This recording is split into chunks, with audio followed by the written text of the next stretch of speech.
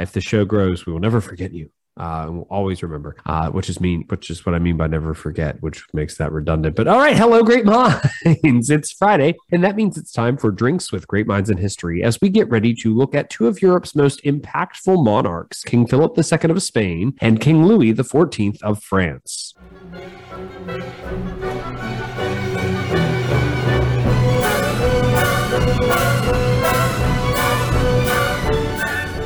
So welcome to the show, everyone. As always, I'm your host, Mr. DGMH, otherwise known as Zach DeBacco, teacher in purgatory by day. Oh, let's go with semi-professional podcaster by night. Of course, the second is better, way more fun and enjoyable, and it's mainly because I can drink, which I can't do during the school day. Of course, as it is shots, I am joined by the First Lady of Shots, old three-finger Jack herself, Kelly Roselle. How are you, Kelly? I'm good. I wanted to give a shout out to both of our former student, Crystal, who I got to see over the weekend, who also loves the podcast. So, who? Oh, Foxy, Crystal. Foxy. So, hey, Crystal. Hey, Crystal Foxy. So, Kelly, anyway, how are you tonight? You doing well?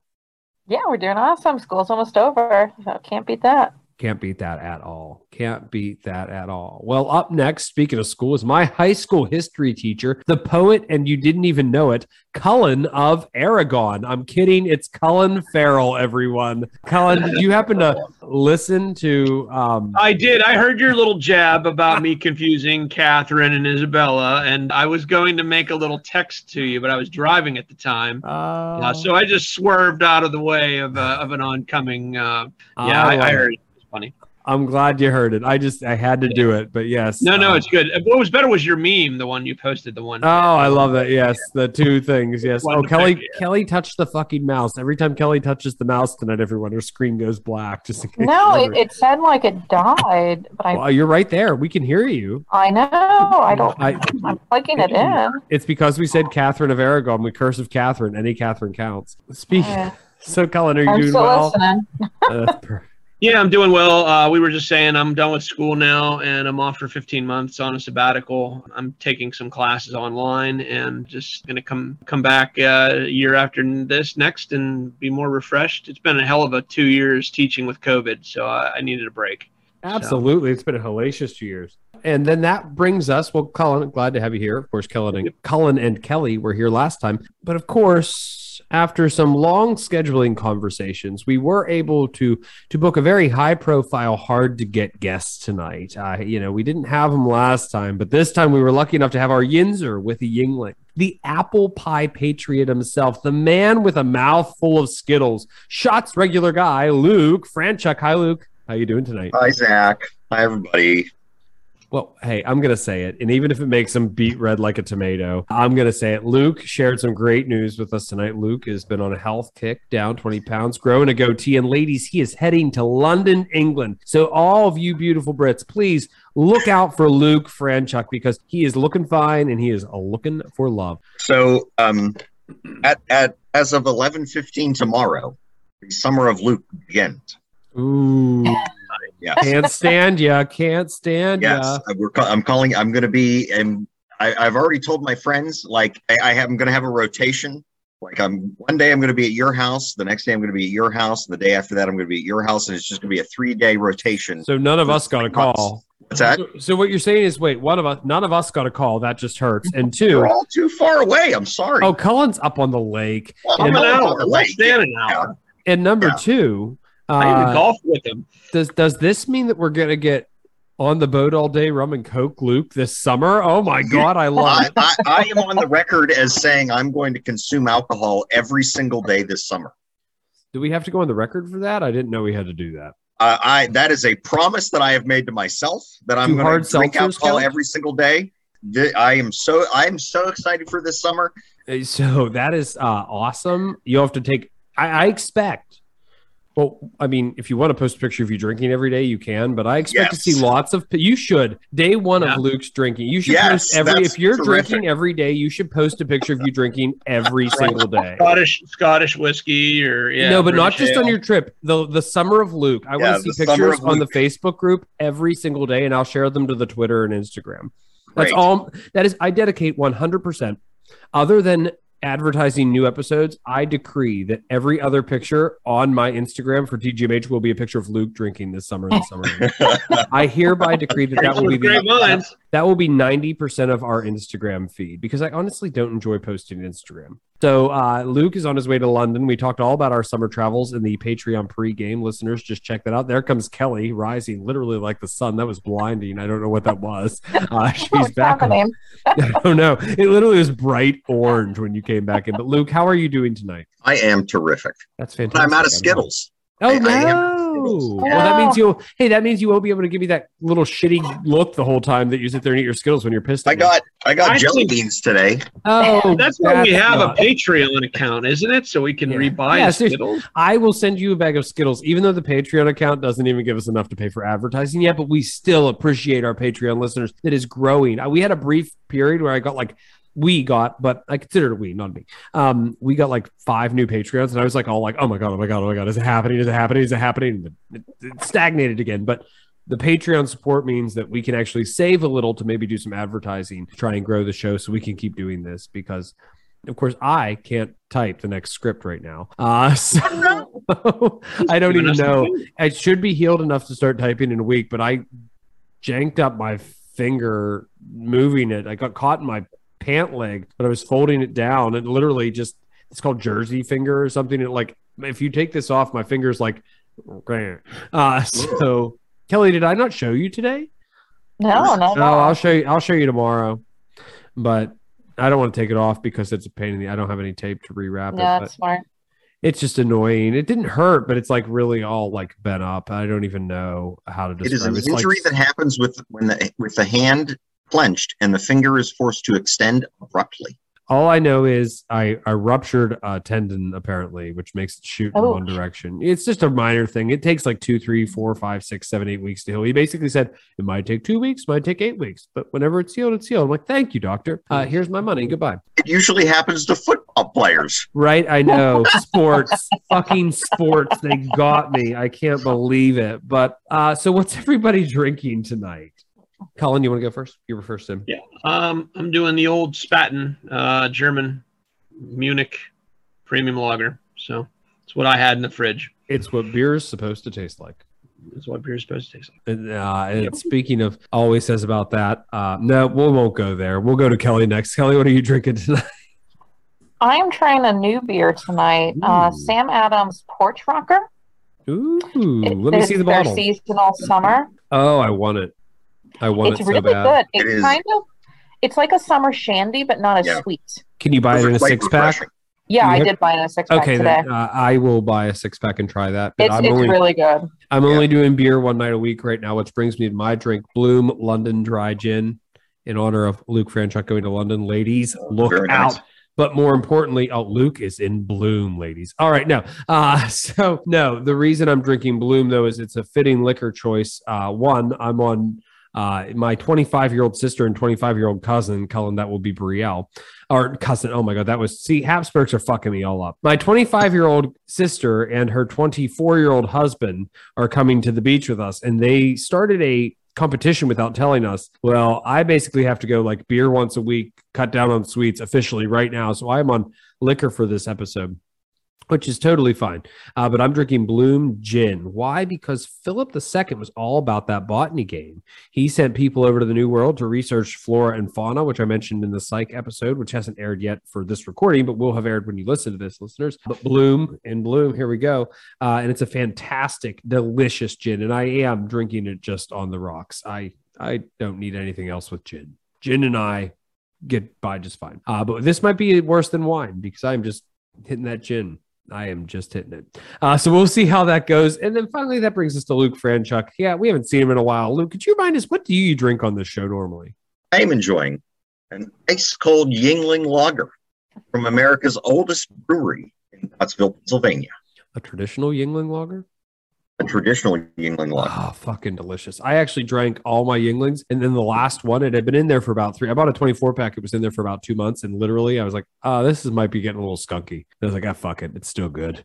Yeah. I call it aged. People say some beers age. I stand by Oktoberfest. Sam Adams Oktoberfest is better after 2 months past the date marked on the bottle, listeners. Mark that down. All right, well, let's get to it. It's Philip II v. Louis XIV. Unsurprisingly, Sherry has little time for either of them, but she did say Philip was certainly better than Charles II. But Sherry's not here tonight, so it's the Shots team and me discussing these two great and very incestuous minds. But first, it's some history for you, a reason to drink for me. It's the history of the great minds that made history come to be. So I really enjoyed asking last time, what are your thoughts on our newest great mind? Because I feel like what used to happen is I'd introduce a new great mind, and then by the time we got to us, we were talking about a new and an old. And I feel like I never gave you a chance to share your thoughts on Philip II. So what are your thoughts, whether you listened or not, to the main episode on King Philip II of Spain? Kelly, you want to go first? Yeah, my initial thoughts were who? And then when I actually started to listen to your episode, it was like, oh, yeah. So I feel like he's one of those guys who did a lot, but you kind of forget about him in history. Yeah, you know the events, you don't know the king. Exactly. And so that's kind of how I felt about him. Like, I felt bad. Do you think, not that I want to jump into comparisons, but do you think that's true for Louis XIV too? Do a lot of people know the event? No, Versailles Louis XIV. I know who Louis XIV is, because I am not a world history buff by any level. We can't stop ourselves from comparing the two. I just can't help it. Well, Luke, what about you? Philip II. Philip II is a really interesting historical character. Kind of looking at the footprint that he left, it was deeply devout. Skip to the end. I know, I'm skipping. I'm just ignore that. Didn't know what other word to use. It's the Summer of Luke. You're right. He's got a big footprint. It's the Summer of Luke. Oh, geez. He's got a it's the Summer of Luke. He really saw himself as the defender of Catholic faith in Europe and really universally. I think I'm going to come to hate the Summer of Luke. Summer. No one will hate the Summer of Luke. I am a gift. I just tell him not to do something. He's like, it's the Summer of Luke. Fuck you. It's like the time where he said, it's your show, do what you want. And then I did what I wanted. He's like, it's your show, you what you want. Summer of Luke. All right, Luke. So you like Philip? You're impressed by Philip? Or where do you stand on Philip a little bit? Like, did you enjoy learning about Philip, or did you already know everything? No, see, I didn't know that. Like, I knew Louis XIV. You don't. We froze a little bit there. Luke, you there? Oh, sorry. Yeah, I'm here. What'd you say? You know Louis XIV. I knew Louis XIV. I didn't know Philip II. I think Philip's actions are more noteworthy than the person himself. Ooh, I like that thought moving into our discussion. Colin, what are your general thoughts on the Philip episode, Philip II? I liked it. I did know who Philip II was. Obviously, being the world history teacher, it's something we cover in class. But I liked your take. It seemed as you unpacked the episode, I could almost sense your feelings about the man were changing as you were writing that script. Yeah, and that was really cool to watch over time. The arc of you like going, man, this guy's horrible. He's just a lot of baggage. And I think the thing is, I don't have to go with the rise and fall theme. I'm not sticking to chronology anymore. So it's not like, oh, he does this, then he does this, then he does this. I'm sorry, what the fuck was that? It's the Summer of Luke. If you want to Summer of Luke, are you smoking a cigar right now? No, it's my vape. It's just my vape. Oh, jeez. Luke Franchuk vapes? I'm sorry. Oh, my. You know what I said? I smoke cigars inside my house. Do you know what I said? This is the compromise that I came to. We haven't even gotten to the fucking history yet, but do you remember when I said I think I'm going to come to hate the Summer of Luke? I might already hate the Summer of Luke. And it could be the gin talking, but still. All right. Colin likes Philip. Colin appreciated my growing disdain for Philip, which I came to realize too in my entertainment rating. I was like, I just am starting to hate Philip II. But then when I did the incest chaser, I was like, oh, I feel bad for Philip II. The second thing I was going to mention before a cloud of vapor went across the screen and we all lost our minds. Where's your skills?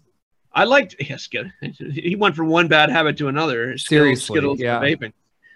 The second thing I thought was interesting, you put forth the idea, was it the chicken and the egg? Was it that Philip ruined the empire, or did he arrive at an empire that was on the decline and there was nothing he was going to do to fix it? Right. Was it his father's fault? Was it Isabella's ball rolling? Was it, I think that, and the people after him, I think that the ball was rolling downhill almost, and he was the only one that could slow it down. His heirs couldn't do anything to slow it down.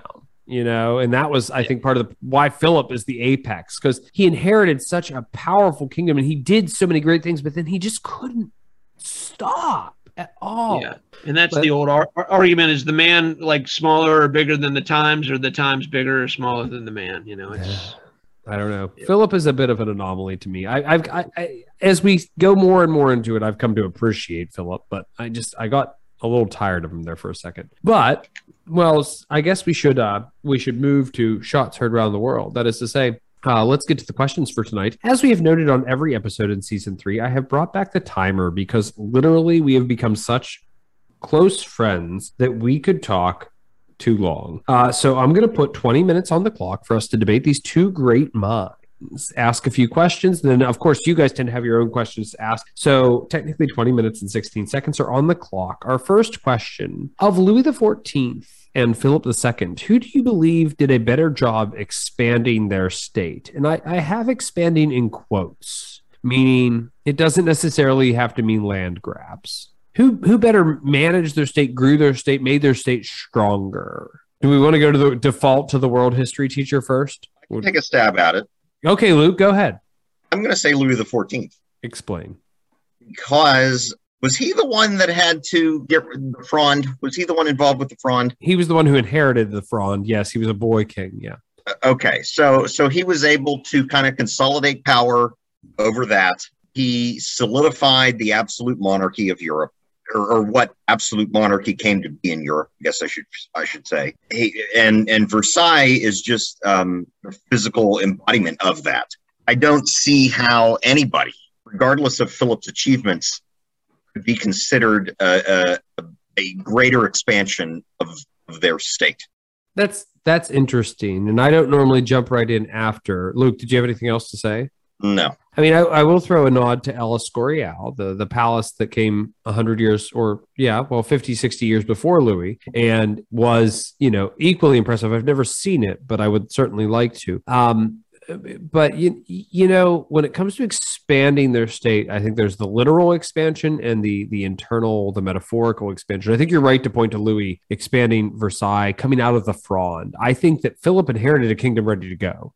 Isabella and Carlos I had built a powerhouse of a state, whether they overextended it or not. Philip inherited success. Louis inherited mess, the 30 Years' War, the Fronde, a growing sense of the king plays king, the state is run by the first minister, Richelieu's and Mazarin's, and Louis said fuck all and did whatever he wanted. Philip didn't say fuck all, he did whatever everybody else did, and it worked for a while. I want to jump to footprint so bad, I just can't help myself, because I think we're going to have such an interesting footprint discussion. But in terms of expanding their state, I do have to give a nod to the physical expansion, whether it be the Philippines or solidifying and actually governing control in the Americas. Louis' state expanded very little bits, and he did consolidate control in the Americas, but in terms of actual expansion, Philip grew Spain and stood up to his enemies. I don't know, expanding's a weird word, I regret picking it, but Cullen, Kelly, what are you thinking? I agree with Luke. With Louis XIV, he is France, so just the embodiment of that in itself. And I felt like Philip didn't really necessarily expand expand Spain, but he expanded more of the Catholic Church. So I felt like, if anything, he was more of a vessel for that body as opposed to his specific country. I would agree with you, except for the one point that I don't think you can separate the two in Philip II's Spain. I don't think you can separate the body politic of Spain and the Catholic Church. They are symbiotic. I don't know. Yeah. They mutually benefit from each other. But I agree with your point 100%. I just don't know if Philip would have seen it that way. He definitely wouldn't have. No. Colin? I'm going to go the other way and say Philip II expanded his state more. Internally, maybe Louis did all those things, but externally, Philip II will project Spanish control over an entire continent, all of South and Central America, as well as jumpstart the silver trade. And remember, the silver trade, those galleons weren't made to invade England. They were made to take gold across the Pacific to the Philippines, which are named after him. And that's where they would store the silver so they could use the silver to break into foreign markets, because the Chinese and the Japanese would trade with no one. They wanted nothing but silver. Yeah. They wanted nothing but silver, and Potosi and those mountains where they could find the silver, that was the vehicle that got them into Asia. So we're talking Philip expanded trade on 3 continents, from Europe to South America to Asia. The first round-the-world trade network. Yep. When you think about it. But he still pointed those galleons in the wrong direction. He did. And, he got bogged down with religious wars. And the second thing I would point to for Philip in expanding state would be no one could go up against the Ottoman Empire and win or put them in their place. And Philip did that at the Battle of Lepanto. Yep. Lepanto in 1571. So that was huge. Someone finally stood up to the Ottomans and trashed them. Yeah, and in their area of expertise, they're not invading Europe. This is invading the Mediterranean. They're good at that. They are really good at that. Their home field. Yeah. And then the other way of expanding power, I think Philip wins out, is that, Philip becomes the king of Portugal. He becomes the king of France. Ultimately, or not the king of France, but he married, didn't he marry that one girl? He married a French princess, yeah. But he just, he basically just pissed all over France. France was like his place, his little playground that like a cat also used as a litter box. And he's both the kid and the cat. Like, I don't know how else to explain it. Yeah, he truly could have been a monarch. Had Mary Tudor lived, he could have been a monarch that united all of Europe. Absolutely. That's a premise I put forth in the Chaser. Is I think in the episode, I don't think anybody understands what if history has no place. But had Philip's plan been realized, had Philip's success lasted, had even Mary lived as long as her father, Philip would have ruled Europe absolute and Catholic, and the Protestant Reformation would have existed nowhere but maybe Scandinavia. Yeah. So. I mean, it would have flared back up. I think the 30 Years' War is an inevitability, something like that. But I don't know. I feel very torn. Expanding the state is hard. I mean, standing up to the Ottomans, for me, I got to note that that's the thing that he did that his father failed to do very often. I mean, Carlos I had to make, or Charles V, had to make peace with the Protestants just to hold back the Turks. Philip did neither. He did both. He did. Wait, I don't know how to say that. He did not make peace with the Protestants and whooped some Turkish ass. All right, so that's what I'm trying to say there. But I don't know. Expanding's a weird word. I've never used it before, and I don't know if I'll use it again. But of our 2 kings, Louis XIV and Philip II, who do you believe was the greater leader, actor, and statesman? I want to say first, Zach, you said you regretted using the word expand. Mm-hmm. I wouldn't regret that. I think that's a great question. This is what history is all about, right? It's all about the historical perspective. So when you read the word expanding and you're a historian, you can interpret that in the physical sense or in the political sense or the societal sense. It's all up to interpretation. And that's really what history is. You build the narrative around the facts, and whatever those facts tell you is how you come to your conclusion. So I think using the word expanding makes a great question. Wow. Summer of Luke. I get compliments from Luke. I don't know what this is, but thanks, Luke. I'm like blushing. Nicotine talking. Yeah. I'm like blushing right now. It could be the gin though, but I don't, it does make you think. Now, fun fact, I mean, Luke will know what I'm talking about especially, but I'm sure everybody else remembers too. That premise Luke just put forth is okay everywhere but the history classroom, because in the history classroom, all the historians in that room want to hear are their thoughts. That's so I had a former student lamenting with me about that the other day, that they're like, I'm not even a history major, and this guy's like, no, you're wrong. And I'm like, but the sources can be interpreted in different ways. And I'm like, whoa. History teacher in high school and history teacher to college, they don't want to hear your opinions. They want you to reinforce theirs. The hubris is unreal. And Luke, I'm sure you're experiencing that at an unreal level right now. Yeah. I can tell by the questions they ask you to answer that it's like, oh, reinforce my thought process, please. Yeah.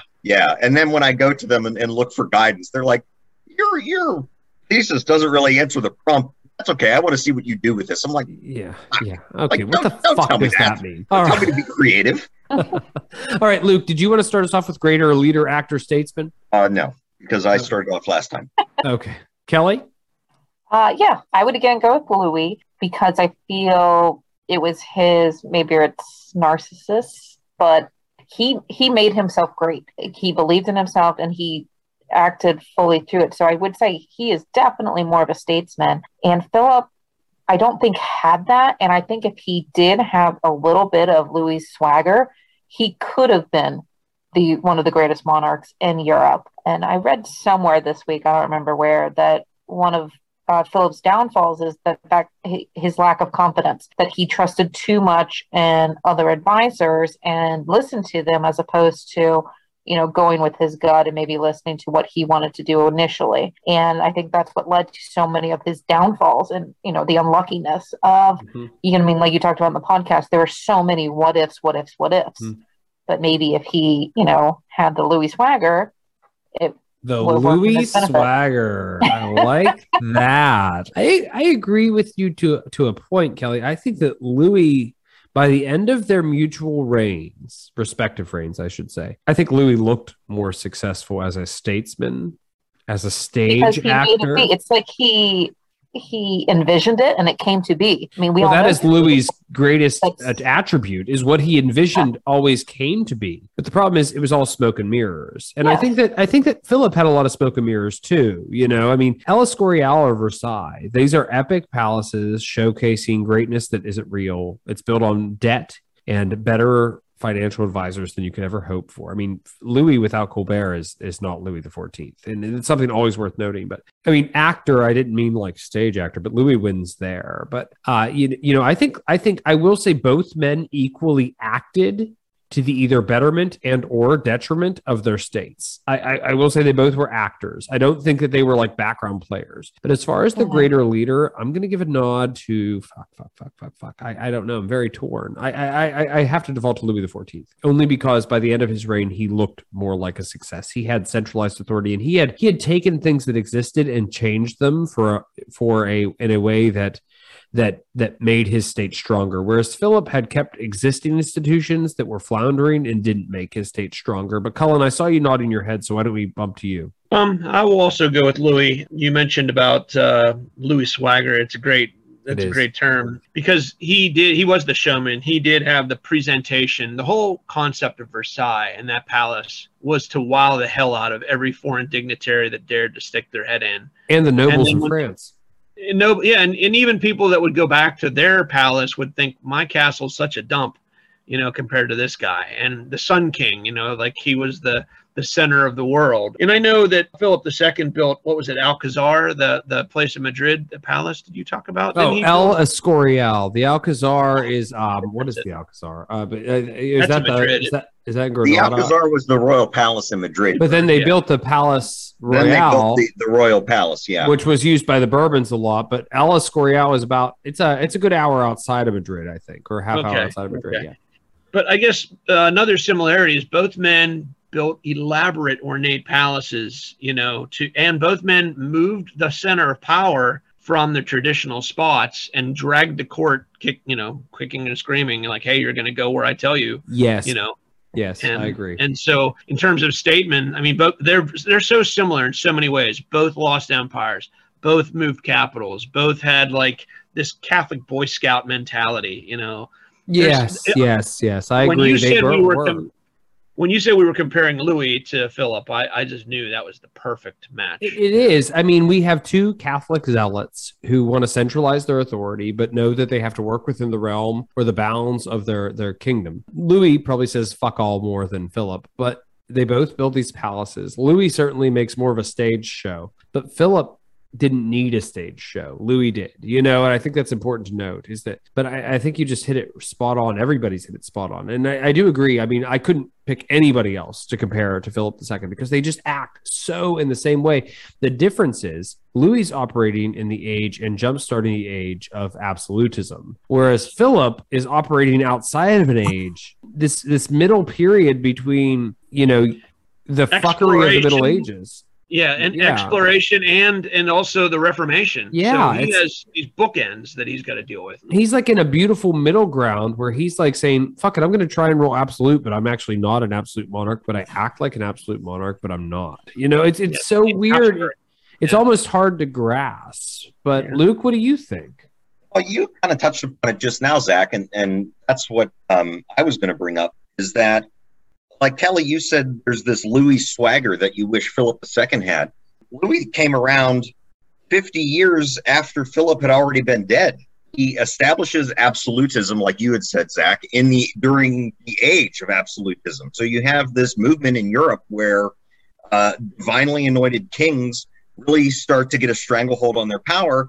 And Philip is in this weird position in this historical timeline where that hasn't taken place yet. And they're still working through the late 1600s and kind of the end of the feudal era and kind of moving towards the nation state perspective. So it's a really interesting time period when Philip is trying to be an absolute monarch right before that existed. Right. That's how I always see it too. He's the absolute monarch before the age of absolutism. Louis operating within a system like kind of contradicting what we said earlier, where we said Louis came into a broken state, Philip came into a successful state. Well, Louis operated in an age where everyone wants to be an enlightened despot, an absolute monarch, etc. for 150 plus years. Philip's operating as an absolute monarch in an age where feudalism is dying out. You know what I mean? It doesn't work. And he, as usual, thanks to Isabella, he doesn't really have to deal with the Pope because the Pope's like, oh my God, Spain, you're so fucking fantastic. But still. So do you think there would be a Louis without a Philip? I would be interesting to see, there's never going to be a source that admits it, but there's no way that Louis didn't model his practices off people like Philip.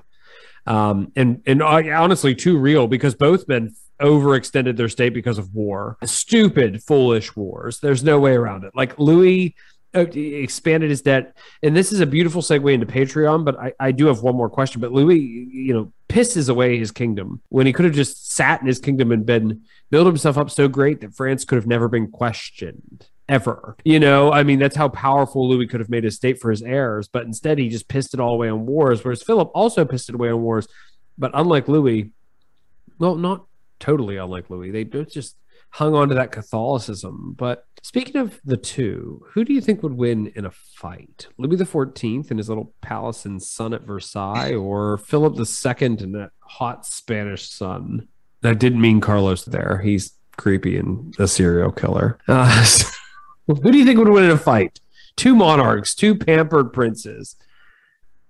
I think I know. I'm leaning towards Philip II because I feel like those late medieval, early modern period people still had some medieval badassery in them. As opposed to Louis XIV, who's like a glove slapper. What do you think, Colin? Louis XIV, whenever you see pictures of him, he looks pretty frilly. Not that there's anything wrong with that. There's anything wrong with it, but he's looks... maybe effeminate, maybe not. I don't know. But he did love ballet, so I don't know. Maybe he studies Brazilian dance fighting or something like that. Okay, yeah. Is there such a thing? I don't know. It's from Meet the Fockers. Okay. That's Portugal. No, I don't know. So, no, I think Philip would be more of an ass kicker, inbreeding and all, I guess. I don't know. Philip did have debilitating gout, but either way, I agree with Colin. Luke, what do you think? No, I'm going to say Philip II also. Yeah? Why?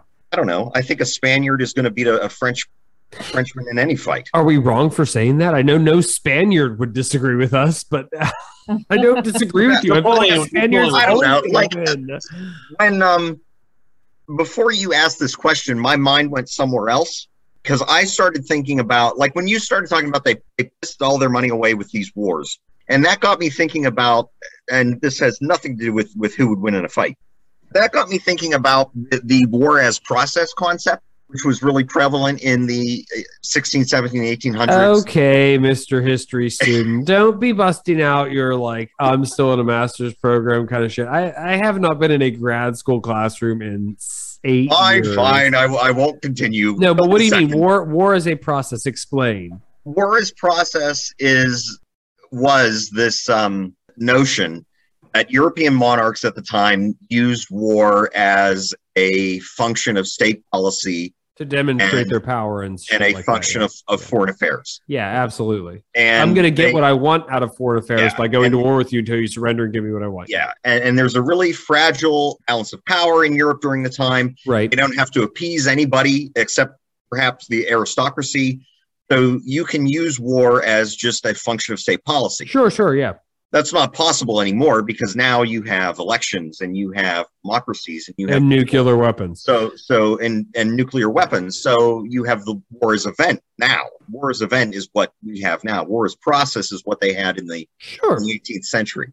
But I think they both operated that way. They ran their state by war. Sure, yes. Absolutely. They absolutely did. But you're really right. That doesn't answer the question at all. No, I know.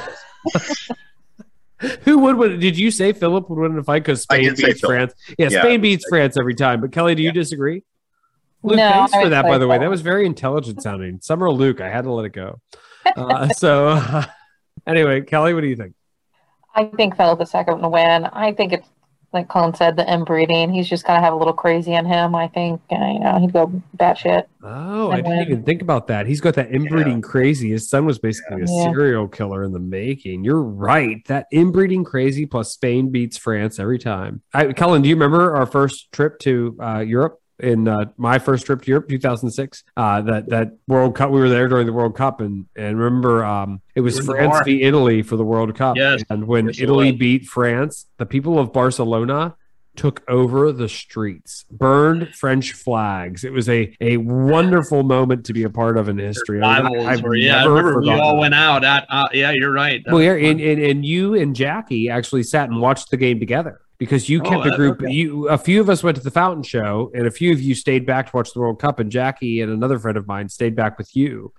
So yeah, that was. I remember that bar. Yeah, I remember. Well, I don't know. Maybe you went to a bar. It was a restaurant. It was the hotel, whatever it was. Lobby. Yeah. Was it the lobby? I can't remember. I think it was the hotel lobby. Yeah. I remember the night though. Jackie, I'll have Jackie get me the picture, and I'll post it. Yeah, we all have blue shirts on. Yes, the blue Italia shirts, and it was. I will have Jackie get me that picture, and we'll post it to the Facebook group because yes, Colin also knows my wife. So, Kelly, who do you say? Did you say Philip Louis? Who'd you say? Philip. Okay, Philip wins in a fight. But speaking of fight, you won't believe it, but that's our 20 minutes of fun. So we have debated these guys. We will come back for Footprint. The timer keeps us honest, but we need to move quickly to Patreon land to discuss a couple of quick questions. I did want to ask in Patreon land, the rise and fall theme is new to this season, but I wondered, do you think Louis XIV is more responsible for the rise or fall of France? I figured we might try and figure that out. Plus, I really want to hear Luke's thoughts on Theodore Roosevelt, which we didn't get to hear. So we're going to jump to Patreon land. Listeners, just follow the link in the show notes to get access to this exclusive bonus content. So listeners, as we wrap this one up, you will likely want to check out that episode and support the show in the process in which we discussed Luke's thoughts on Theodore Roosevelt. Plus, we hashed out a little bit of Louis on the rise and fall, theme of this season.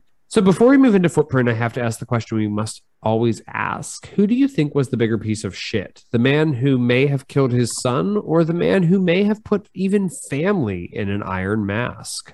I think Louis is the bigger piece of shit. Why? I felt like he took France kind of backwards with religious tolerance. The fact that it, was somewhat okay. And he's like, nah, let's just kill everybody. I agree. And he expelled the Jews. I mean, how many people died under his persecution, under, the killing in the name of God? And I know you mentioned some law, I don't remember what it was, about slaves. Wait, what? Code Noir. That's sure. Yeah. Louis is going to import more slaves and begin the process of importing more slaves under Jean Talon's intendancyship. But he's also going to institute the Code Noir. So there's a lot with Louis that makes him a total piece of shit. Yes, absolutely. Yeah, they're both pieces of shit, but I'm going to have to give my hat to Louis on this one. Yeah, Phil. Yeah, plus Louis, I always can't escape the fact that Louis sneaks in the Code Noir, plus we're going to expel all the Jews from French America. Why, Louis? Why? But anyway, so Luke, who do you think is bigger piece of shit? I think Louis. And I have to agree with Kelly, really. It comes down to kind of going backwards as far as toleration goes. You're establishing I don't know if it's racial, definitely a religious purity in a very Christian country. I think that with Louis, I have a problem with his religiosity. Unlike Philip was operating in a kingdom that was uber Catholic and in an age where spreading Catholicism was still an okay thing to do. But Louis XIV was operating after that shouldn't have been a thing anymore. I mean, Political scientists point to 1648 as the moment where religion stops being of importance as a primary motivator for conflict. But Louis is like, fuck it. I'm going to go with the whole Catholic thing again. Why not? It's a solid racehorse. Why not ride it a little further? Cullen says no, though. Cullen is shaking his head no. Why? The Dutch Revolt. if he was so tolerant and okay with people being non-Catholic, the entire quagmire that Philip II gets bogged down with the Dutch revolt, I think was huge. I mean, they let Belgium alone because Belgium decided to break and go Catholic and stay with the Habsburgs, but the Netherlands chose not to, and it was a matter of religion there. And yeah, sure, Louis did have the Code Noir, which that is a POS curve, because as long as you're Catholic, sure, you can be a slave owner. That was bad.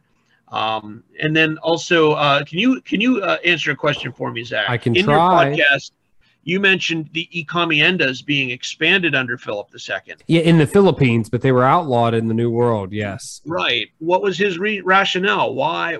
Probably because the new laws only address the New World, and he could do it in the Philippines. So why would he give a fuck? It really deserves a piece of shit point. Really, when you think about it.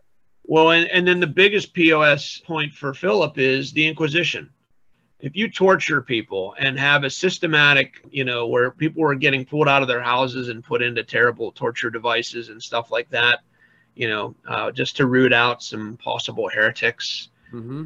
I don't remember that Louis XIV had anybody tortured or. Well, he did take Catholic children away from their families, or Huguenot children away from their families, and put them with Catholic families. And he did send the Filles du Roi to the New World, which is basically like pimping out his orphans of the state. I mean, right. If you want to twist it, you can twist it.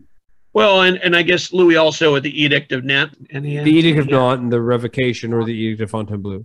So there again, Louis, both of these guys, again, they're so similar, and they're they piss on toleration. Yeah, they piss on toleration, they piss on peace, and then they piss all over their state. Right. If piss was dead in that last case. Yeah. So. And both men used their empire to expand it with the Jesuits, because let's not let the church out of this one. I mean, sending the Jesuits overseas, God's Marines. Yeah. Oh my God. Without the Jesuits, the Habsburgs wouldn't have found success in the Americas. It's totally true. And they knew that come the Bourbons and Pommel in Portugal, because they kicked him out. So it's tough for me. Saying which is a better quality human being, Stalin or Hitler? They're both both equally pieces of shit. I can get behind that. I don't know if we have a bigger piece of shit. I'll go with Philip just to be different. If you believe Philip killed his son, that would nod in your favor. If you believe the Leo DiCaprio film that Louis locked his twin brother in a mask or whatever, that would put Louis there. But that's all conjecture, and so I don't know. It's a tough call. So maybe we should just move to footprint. Who do you think left behind the bigger footprint? Philip II of Spain or Louis XIV of France? Colin, you want to start us off? Yeah, again, I'll go with Philip II, bigger footprint, because again, he had Mary lived. And he had remained married to her, Mary Tudor. I do believe he would have been like a Charlemagne, a someone that unites the body of Europe together under a giant Catholic, I don't know. The Counter-Reformation wouldn't have been known as the Counter-Reformation; it would have been known as the Re-Catholicism. Great Restoration. The Restoration of Europe. Yeah, I agree. Yes, I agree. Yeah. As well as, controlling Central and South America. And, while Louis did have Canada, New France, and, Siam, I mean, they were in Siam in the 1680s. So it's not like the French didn't expand other places too, but not on the scale of the Spanish. And, that armada was trucking silver across the seas. Right. Spanish expansion was always the showiest for certain. And not always good. No, it wasn't always good, but it was always the showiest. Especially once they get Portugal, they're like, "Hey, the world is ours." Yeah. So I'm going to agree with Cullen and say Philip II, but I am going to add a twist to all his points on positive expansion and say that his, as far as footprint, never drinking gin on the show again. As far as footprint goes, I've heard that before. No, I said wine. Wine was the old thing. I literally brought a bottle of gin with me. I don't know what I was thinking. Anyway, and it's still there. Just listeners, just to be clear, the gin is not all gone. So yeah. Oh, it's not that small. Anyway, so oh fuck. Oh yeah. Okay. So Philip had a lot of positive impacts, but he had some negative impacts too. But those negative impacts had a ripple effect around the world. The defeat of the Spanish Armada, I teach it in my classes, Opening the Seas. Although historians say it doesn't have a massive secular impact, questioning Spanish naval hegemony and supremacy had the effect of saying, hey, fuck it, we're France, we're Britain, we're the Dutch, we're going to explore the New World and steal your shit. We don't care anymore. You can't stop us. And they did it. It's not like, oh, they said it and they didn't do it. They said it and they fucking did it. Jamaica became British. The French got Saint-Domingue, all within 100 years after Philip's reign. And, I think that as far as Philip goes, all his successes matched with all of the failings that opened so many new doors. Legacy, probably Louis. But footprint, Philip, 100%. Luke, what do you think? I'm going to say Philip as for footprint. And I'm going to say Louis for legacy. Yeah. I know I've made a similar argument before. I love that argument, though. But I think it definitely applies in this case because Louis appears in textbooks and history books all over the place. So does Philip, but nobody remembers him. Yeah. Right. Yeah. Nobody remembers it. And you talk about Versailles. Versailles is so well known. Well, Philip had Escorial. Well, not everybody talks about that as much as you talk about Versailles. All right, honesty point. I thought I visited El Escorial. I didn't. I visited the Royal Palace of Madrid. That's how little I knew about El Escorial. It was an embarrassing moment for me when I was researching film. I'm like, oh, fuck, I didn't visit El Escorial. But, I'll be honest with my listeners and tell them straight up. But you're right. It reinforces Luke's point. Sorry. Yeah, Luke, I don't think I have much else to add there. But, Philip, as far as footprint goes. I love it. Kelly? I'm going to go with Louis. Kind of to go back to my original point, as I was like, Philip who? I more know him as, Mary Tudor's husband and the Armada. Yeah, that's how I was like, oh yeah, that was Mary's husband. Oh yeah, like Elizabeth beat his Armada. But for Louis, I think about, he brought France to this grandstanding, even if it was, in his own mind. But, he also contributed to the fall of France. So with his expenditures and whatnot, eventually leading to the French Revolution. Yes, that's legacy footprint. I have to go Louis, just as someone who is really bad at world history. How dare you use my own point against me, Kelly? You can't use my points against me. That's not fair. But if I sit here and say, hey, Louis is responsible for the debt that caused the French Revolution, and then I say, but Louis didn't have a long-lasting effect. But, isn't it amazing that the non-world history community, and it's interesting, we have about 2 U.S. people and 2 world people here, and everybody remembers Philip's failures, but nobody remembers Philip's accomplishments. And he had so many accomplishments, and everybody remembers Louis's successes because they were so flashy and flary. And Kelly, that's kind of what you said. And it's just so frustrating. But I can't think of a better moment to move to the vote because we are both, I think we've brought up so many not wishy-washy points in terms of vagueness, but in terms of I don't know where I stand. I don't know where you guys stand. This might be one of those episodes where I literally have no idea where anybody stands. So I guess it's time to vote. I will give a fruitless 3-1 point, and you will try to shout out. We will try to shout out our answers. But before I ask if everyone's ready, does anyone have any follow-up points that they want to bring up desperately? One quick question. Yes. Why didn't Philip marry Queen of Scots? Because he wanted a legitimate queen to marry after, I know the answer. Mary Tudor died. Wait. I half know the answer. Wasn't she already married to somebody else? Francis I of France, but he died very young. So why didn't he try and remarry her? But I thought she remarried somebody else. She remarried the Dudley guy, and that's what cost her her head. Go back and marry James. I think it was James or something of Scotland. She married something Stuart. Right. That's where we get the Stuarts. In fact, that's my point. No, she wasn't a Stuart. She married a Stuart. Oh, she married James. She married Sir something Stuart. Hold on. I'll get his name. Go ahead. Luke, I got it. She was first married to Francis II. Yes. Catherine de Medici. She married Henry Stuart. Yes. And he died. And then she married James. No, wait, but in that marriage, she had James I of House Stuart. Yes. And then she married the Dudley guy, and the Dudley guy fucked it all up. My point being is the Stuarts had a more legitimate claim to the throne than the Tudors. But had he married Elizabeth, he could have produced an heir. He tried to marry Elizabeth. Yes, he tried to marry Elizabeth. She wouldn't have any of it. And that's why I thought an end around would have been go for Mary Queen of Scots. She's Catholic. She's probably his cousin somehow. right? Hey, I mean, they're all Luke, really. when does Mary's Queen of Scots die? When does Mary Queen of Scots die? Oh, fuck this shit. The vodka's really died 1587.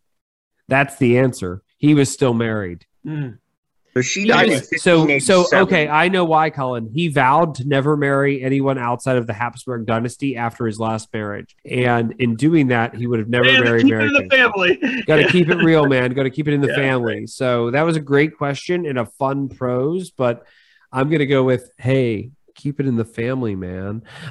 So any other thoughts, or are we ready to move to the vote? Is everybody ready? No. All right. Oh, you're not ready? No.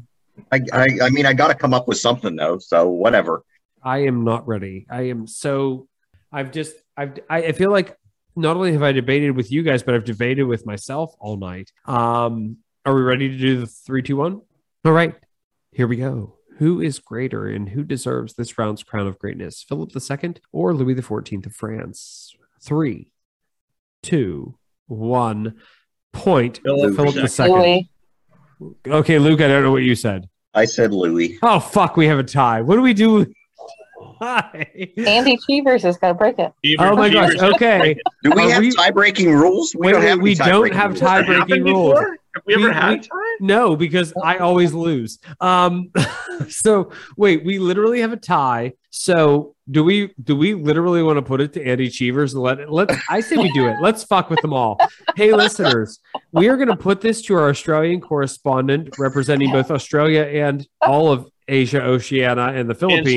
And the Commonwealth countries. Right. Okay. So listen, listeners, we are not going to, for the first time in DGMH history, we have a tie since Luke and I were the only two on the show. And Cullen and I have voted Philip II, and Luke and Kelly have voted Louis XIV. We are in a tie and we can't break it. And Jackie's inside and Latte can't talk. So we are going to go to Andy Cheevers. Andy Cheevers, when you listen to this, post a whole entire post ranting about who you would choose on the Facebook page.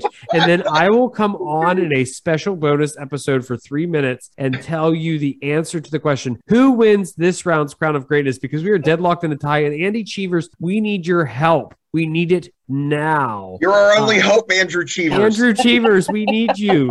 Goatee Luke needs your help. So bring your spiders and all. And Andy Cheevers, we're relying on you. But we are, oh my gosh, I love it. This is season 3, the season of fuck all. We do whatever we want. We are not deciding who wins this round's crown of greatness. Bring your giant spiders and your koala bears and kangaroo steaks. Wait, they eat kangaroos? Yeah. Okay, that makes koala bears too. No fucking way! Not the baby ones in the not the Yeah. baby ones in the pouch, though, right? No. That's Do you know that for a fact? No, they don't eat it. They don't Okay, I hope to God not, because that sounds like veal on They steroids. definitely eat kangaroo though. Definitely kangaroo. Okay, this is depressing. So on that note, Andy Cheevers, this is a test. If you truly love this show, deer in there in Australia. I can't believe that we are not deciding who wins this round's crown. I can't. I'm ready to quit the show. I can't stand ties. There has to be a winner. Well, we didn't ever officially after this vote from Andy Cheevers, who we've put the vote to. Andy Cheevers, we rely on Andy Cheevers. We want you to decide who wins this round of shots or rather. But we need a fifth. We need an odd number. We can't. No, because have 5 the last time we had 5, it took 2.5 hours. So I'm never doing that again. But listeners, this sets precedent now. So whenever there is a tie in the future, we go to Andy Cheevers. The problem is it's like 3 a.m. there, so we can't just text them up and say who do you vote for. So Andy Cheevers, when you listen to this, and listeners, as long as it takes Andy Cheevers to listen to this, you will not get to know who wins this round's crown. It's already tomorrow there. It's in the future. So I don't even he's know. already made the decision. It's already tomorrow. I am so tomorrow because the mind fucked right now. It's all in all the gin and the mind fuckery. Andy Cheevers, we need you to decide, Philip or Louis. Listen to the whole episode. We're recording this podcast in the present. Yes. No, Luke, when it airs, well, no. Oh my God! Well, there you have it. When it airs, it will be in the future. But when No, Andy Cheever no. I say This quit. will The have summer of happened in the Luke will past. end now. I hate the summer of Luke. All right. Well, we don't know who won this round's Crown of Greatness, but I look forward to finding out, and I will make big posts on every social media platform. This is a precedent-setting, hey, we need to set a rule for what we do with ties. Hey, Cullen, we did decide it would be Cheevers. Cheevers is the deciding vote for tonight. Terrible. 2-2. Well, that's it. We don't You're know who supposed won. to lose, Zach, and then we all move on with our night. I didn't lose for a change. It's the I'm world not gonna be able history to sleep. versus the non-world history people, but that's it. We don't know who won this round's Crown of Greatness. Andy Cheevers, when you listen to this, I know you're going to get a big laugh out of it because it is up to you, Andy Cheevers, to decide who wins this round's Crown of Greatness, Philip II or Louis XIV. But if you enjoyed this round, you probably are leaving the show at this point, honestly. But if you enjoyed this round of drinks with great minds in history, then please consider leaving the show a great, hopefully 5-star review wherever you listen to your favorite podcast. Follow the show on Twitter and Instagram at DGMH History, and be sure to join in the conversation, which I'm sure will be a wonderful fucking conversation on the DGMH Facebook group as Andy Cheevers desperately tries to decide who moves on. Because you know what? I'm deciding right now, too, as this is a tie, whoever wins this goes to the Battle Royale, whether it be Louis or Philip. Yes, I have changed the game. I have changed the game. Whoever wins goes to the Battle Royale. Maybe I'll finally get to see Louis there. But there are plenty of fun chats and memes shared there. If you are all caught up on DGMH, consider supporting the show at the DGMH Patreon page. There, listeners can get access to even more great content. I can't even read the screen anymore. I'm never bringing gin again. I hereby decree, including the bonus psych and shots conversations, pre-game chats, moments with Mr. DGMH, and now and forevermore, I hope, Cullen Chats China, where Cullen chats with me about the rich history of a country I know next to nothing about, but we may have gotten canceled tonight from that. And Pete talks Portugal. That's going to be yes, and Pete. I got to find a P word that is a synonym for talks. I don't fucking know. Pete repeats Portuguese history or whatever. I don't even know, but it's coming to a Patreon near you. Well, what's everybody doing a shot of tonight? I am doing apple pie moonshine because I missed Luke. Cullen's finishing his beer. Wait a sec.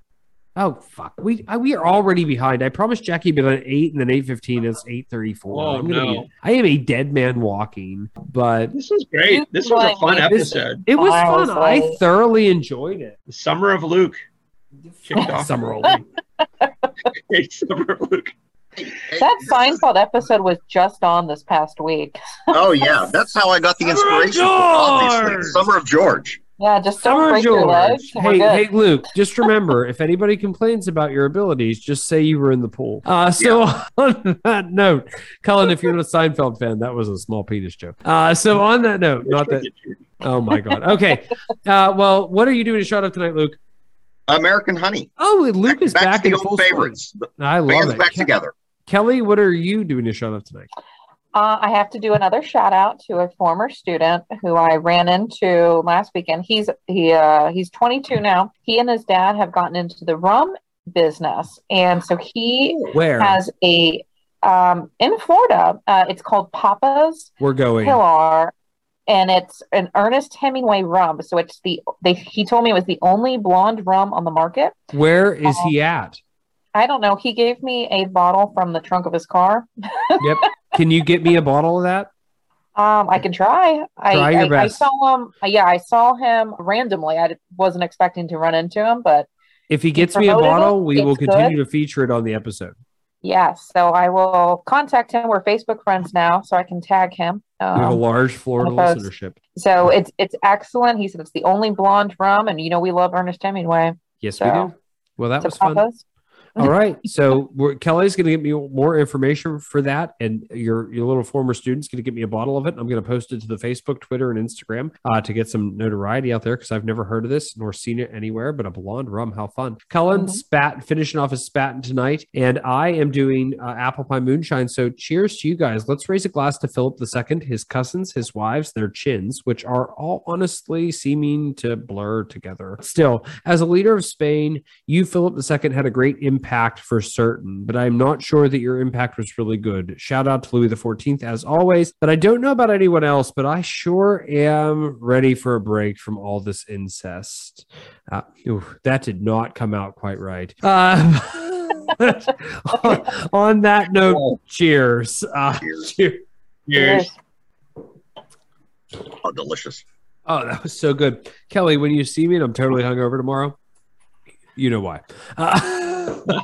Thank you. Okay. 4 shots of gin later. 4 shots of gin later, and a shot of apple pie moonshine. Cheers, guys. Thanks for coming on. This was fun. I'm going to end the recording so we can say goodbye. Cheers.